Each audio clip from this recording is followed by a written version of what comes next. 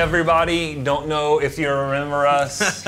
It's been a while. Ryan, Levi, it's been a little while, but we told you we were taking a little bit of a summer break.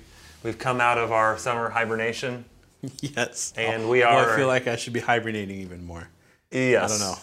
And I feel like I should probably be a lot more tan if I've been, away. It's like I've been at the beach or out in the sun. I haven't, all right? We just took a little summer break. Yeah. Levi's he was at camp, and I was just here, but, I have limited technical knowledge, so I can't make the rap go by myself, nor can I make the rap go if I don't have my partner in crime with me. So we are back today, and we are continuing through the Bible, and specifically we've been in the book of Isaiah. Yeah. And talked, I think, 1 week so far about Isaiah. Yes. And so we're going to continue to talk about Isaiah and where we found ourselves. Talked about being rebels last time. We did. Ooh, man. Yeah, how they were being rebellious. I promise. Yes. Just keep watching these episodes because we will get to a point. Next episode, we'll get to a point where we are talking a lot more about some more joyous things. Yeah, right? yeah. And so joy cometh in the next episode. Joy cometh in every episode, but it's kind of hidden sometimes. And today there will be joy in this episode as well too, because it is probably one of the most well-known sections of all of Isaiah. I mean, Isaiah has so many, I feel like, that are just like, oh, I know that one. Oh, I know that part. This one's big time. It's one of the more quoted sections. But one of the most misunderstood sections of Isaiah, and that is in Isaiah 7:14, where Isaiah makes his prophecy that many believe. Now, this is where contention comes, and we don't have time to give a wrap episode to all of the debate surrounding the meaning of this one verse, Isaiah 7:14, about a virgin who will give birth to a child. And he will be called Emmanuel, which means God with us. There we go. That's our theme for today's episode, that God with us. And that's what I want to focus on today more than anything is that concept and that phrase of God with us. For me, it's like one of those the most comforting phrases I can hear. Yeah. That God is with us. And I'm glad that you and brought not, that. Some distant God that never interacts with his creation. Yes. But a God very intimately involved in our lives. Yeah, and it's interesting to bring that up because this is one of, I think, the important things that needs to be talked about that's not usually talked about with God, with us, and one of the most misunderstood parts of this passage. So, just to give some historical context, everything that surrounds Isaiah 7:14 comes in the context of the reign of King Ahaz. There's no other way to put it, but that King Ahaz was not good. So not good. Part of a string of not good. Yeah. Now, the next guy that comes on the scene, we'll talk about, in the next episode. Good dude. Good dude. Ahaz, not so much at all. And what happens is Assyria is the world power. They're kind of bearing down on all these little smaller countries and just steamrolling them. And Israel, the northern kingdom, and Syria say, we want to get together to try to fight back against Assyria. And they say, hey, Judah, why don't you come along with us? And King Ahaz says, nah, that's all right, thank you very much. I'll just kind of stay here by myself and stay out of it. What he eventually does, actually, is he relies on and puts his trust in Assyria. He says, hey, we'll be a servant state of you, and we'll pay you tribute and all that good stuff. And so Assyria basically kicks the tails of Israel and Syria, makes them go off the scene. But everything drives towards this point where Isaiah comes to Ahaz and says, the Lord will give you a sign. He'll give you a sign. Ahaz, stop worrying, stop fretting, stop just getting all worked up over this. God will take care of you. God will be with you. And to prove that, he will give you a sign. Now, imagine this, by the way, that God would come to you and say, Levi, I want to prove my love for you. Now we know this is a hypothetical because what greater way could God prove his love than to send his son Jesus, which he's already done. But he comes and he says, I want to let you know how real I am and how involved I am in your life and how much I'm with you. And he says this to Ahaz, you ask anything as high as the heavens above or as deep as hell is basically what he says. Anything, and I'll do it for you. Now, what would mean? It's like a blank check. It is. It's like, I could ask for anything. Yeah. What does Ahaz say? Nah, I've got this. Yeah, exactly Yeah. what he says. No, thank you. I've got this under control myself, because you know what? I got my friend Assyria over here. We're going to take care of it. He's going to take care of things for us. Oh, how stupid. Yeah, in that moment, you're just like, I cannot believe he just said that. Yeah. And that's exactly kind of what Isaiah says. Yeah. In fact, he says, loose paraphrase and translation here, is it not enough that you have exhausted my patience and people's patience, but now you've exhausted God's patience? That's not a good place to be in. Ooh, no, that's the bad place to be in. Because God has a lot of patience. Yes. And he says, you don't want a sign? I'm going to give you a sign anyways. God will give you a sign anyways. And again, I wish we had some more time to really talk about this, but go do your own research. There's a lot of good stuff out there that talks about this.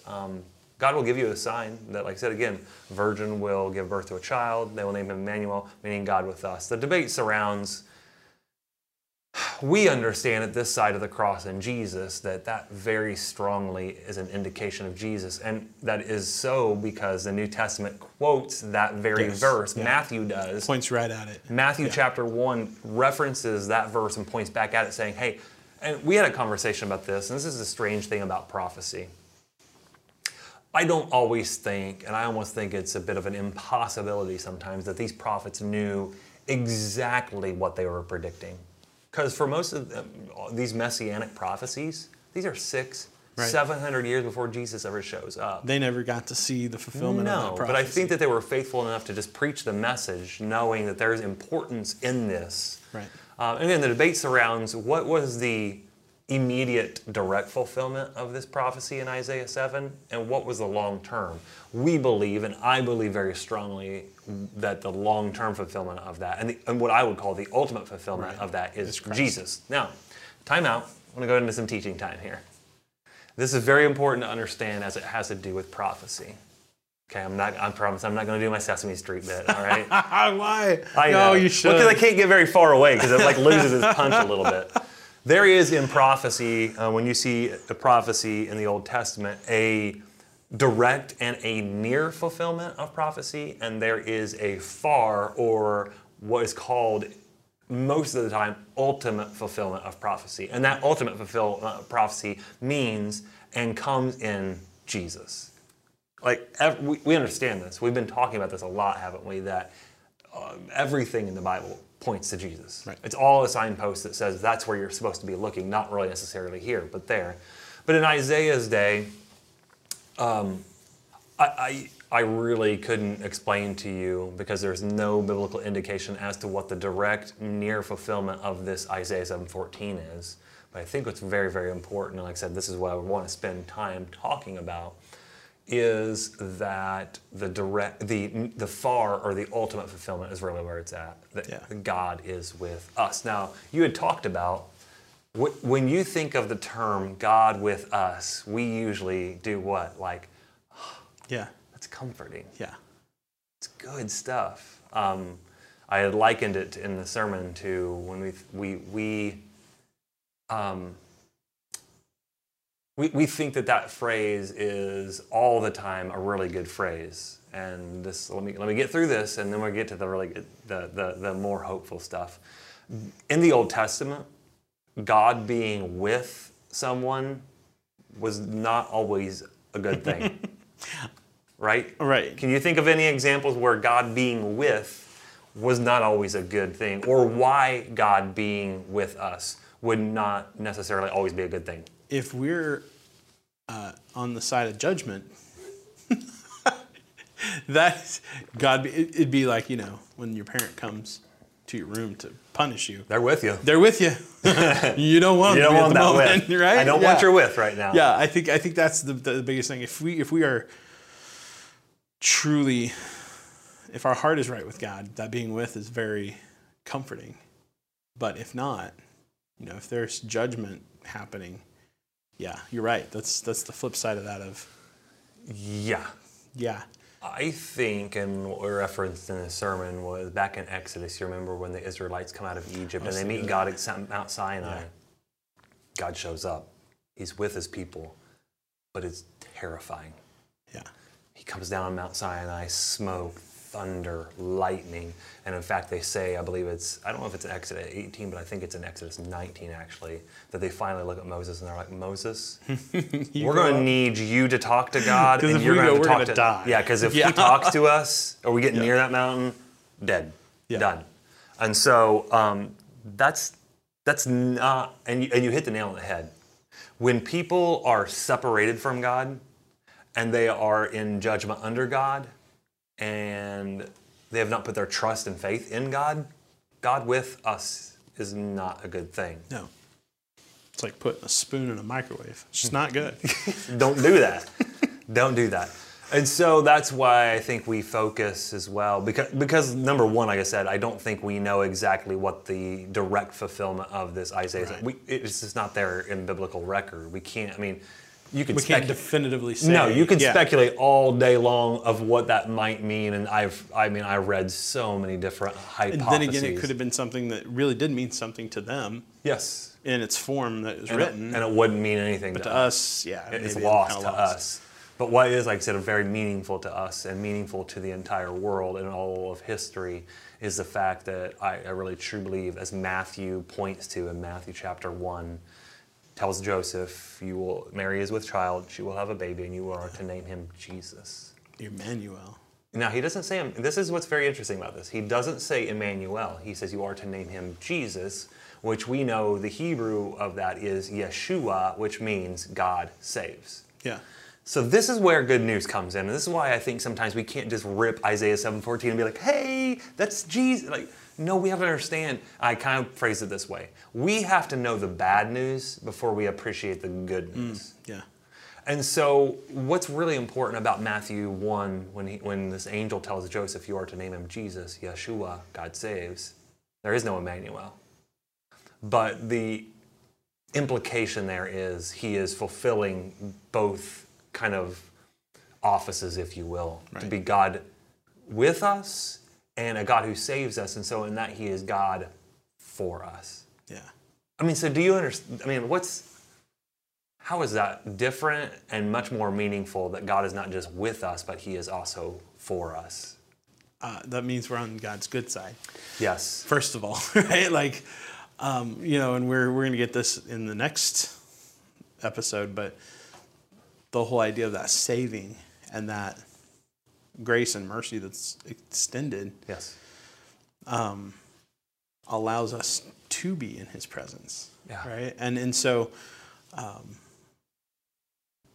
that God is for us, yeah, is much more comforting, especially to a people who have been far from him, yeah, and have been called back to him, yeah, and have seen the judgment side of God, and so I think that would have been for them kind of a call back. Yeah. Well, it was a call back to him and to his presence. The God who saves and is for us. Yep. And not, judge. Yeah. At that moment. Like I said, it's one thing on one level for us to say that God is with us. Right. But to be for us. And that's why all over Scripture this whole idea pops up again and again. I am with you. I will not leave you. I will never forsake you. I will never abandon you. I am not just with you, but I am for you. But there is, like you said, a stipulation, and you kind of had it in there, is like you have to put your trust and your faith in Christ. And so for King Ahaz, who didn't put his trust in God, that's the whole point. That sign was very judgmental. Yeah. Yeah, in the best possible sort of way. Right. Yeah, not like you being very judgmental. No. Yeah. No, God has every right to be the judge. Yeah. And this always amazes me, and this has really come up a lot here, especially in Isaiah, as we've been talking about some really heavy stuff and judgment and rebellion, is like God simultaneously holds in him justice and wrath and love and grace and mercy. And he holds them perfectly in balance, Yeah. And it's just always amazing to me to think about that. And you're right, like I said, there's a deeper level of meaning for God being with us and for us. But again, necessarily, we have to place our faith, our trust in God through Christ and be saved in that. I want to kind of big switch in gears here and talk a little bit about just the the improbability of, and I actually wrote an article for the News Examiner because I was just like really caught up in this concept of this. For those of you who don't know, News Examiner is the Connersville newspaper. Sorry. That's for our friends Non-Connersvillians. that are not Connersvillians. Yes, that is the local newspaper that I never read. But anyways, I understand this. Totally aside here. I submitted my article, and then I find out they're like, "Oh, we didn't have you on the article schedule." And Eric's like, "Well, that's all right. When somebody doesn't write one, you use that one and stuff like that." So, anyways, I was so caught up in this concept of Isaiah 7:14, a virgin birth, and I think especially in the church, we talk about that concept of the necessity and the importance of a virgin birth, and it kind of sort of gets lost and it loses its punch. But it's so highly important, so necessary to our faith to believe in Jesus being the fulfillment of this prophecy. And I kind of had gone on I go in a lot of rabbit holes when it comes to sermon prep. Those are fun to go down. They are. And this was and I think it helps you kind of get a big 360-degree view of the sermon when you kind of explore those different little rabbit holes. And so one of the things I was listening to a sermon and the guy was saying, there certainly have been a lot of very unusual and unique births and pregnancies in history. And so I just kind of started looking through this. He mentioned several of them. Most recently at the U.S. track championships qualifiers for the Olympics, there was a woman, who was competing in the heptathlon, hept meaning seven grueling events, and she was 18 months pregnant. No, sorry, 18 months, 18 weeks pregnant. That made no sense. 18 months, wow. She was double pregnant. No.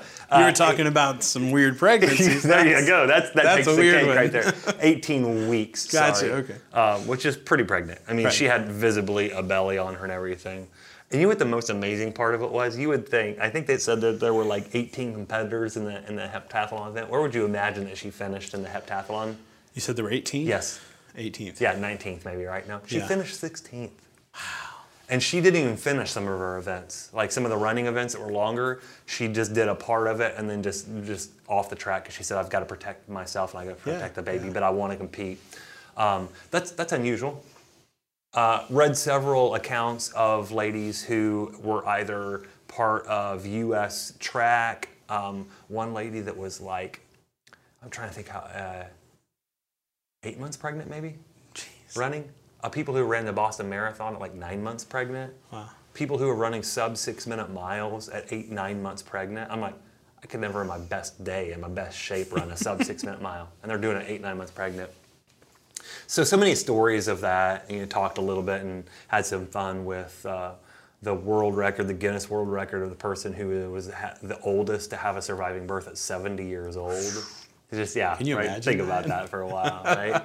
And the heaviest birth, which was like 22 pounds plus ounce. Yeah, I mean, it's like birthing a toddler. It is. It's like, how did you do that? Anyways, talk about all this strange stuff. We talked about a story of a family who had 3 kids in consecutive years, and their birthdays were August 8th of 2008. Next year had a child, September 9th, 2009, and the next year had a child, October 10th, 2010. So their birthdays were 888, 999, 101010. And I can't remember what the probability of that was, but it was like 1 in like astronomical of the chances of that. And the reason we went through all this is we got to Jesus and to this concept of the virgin birth.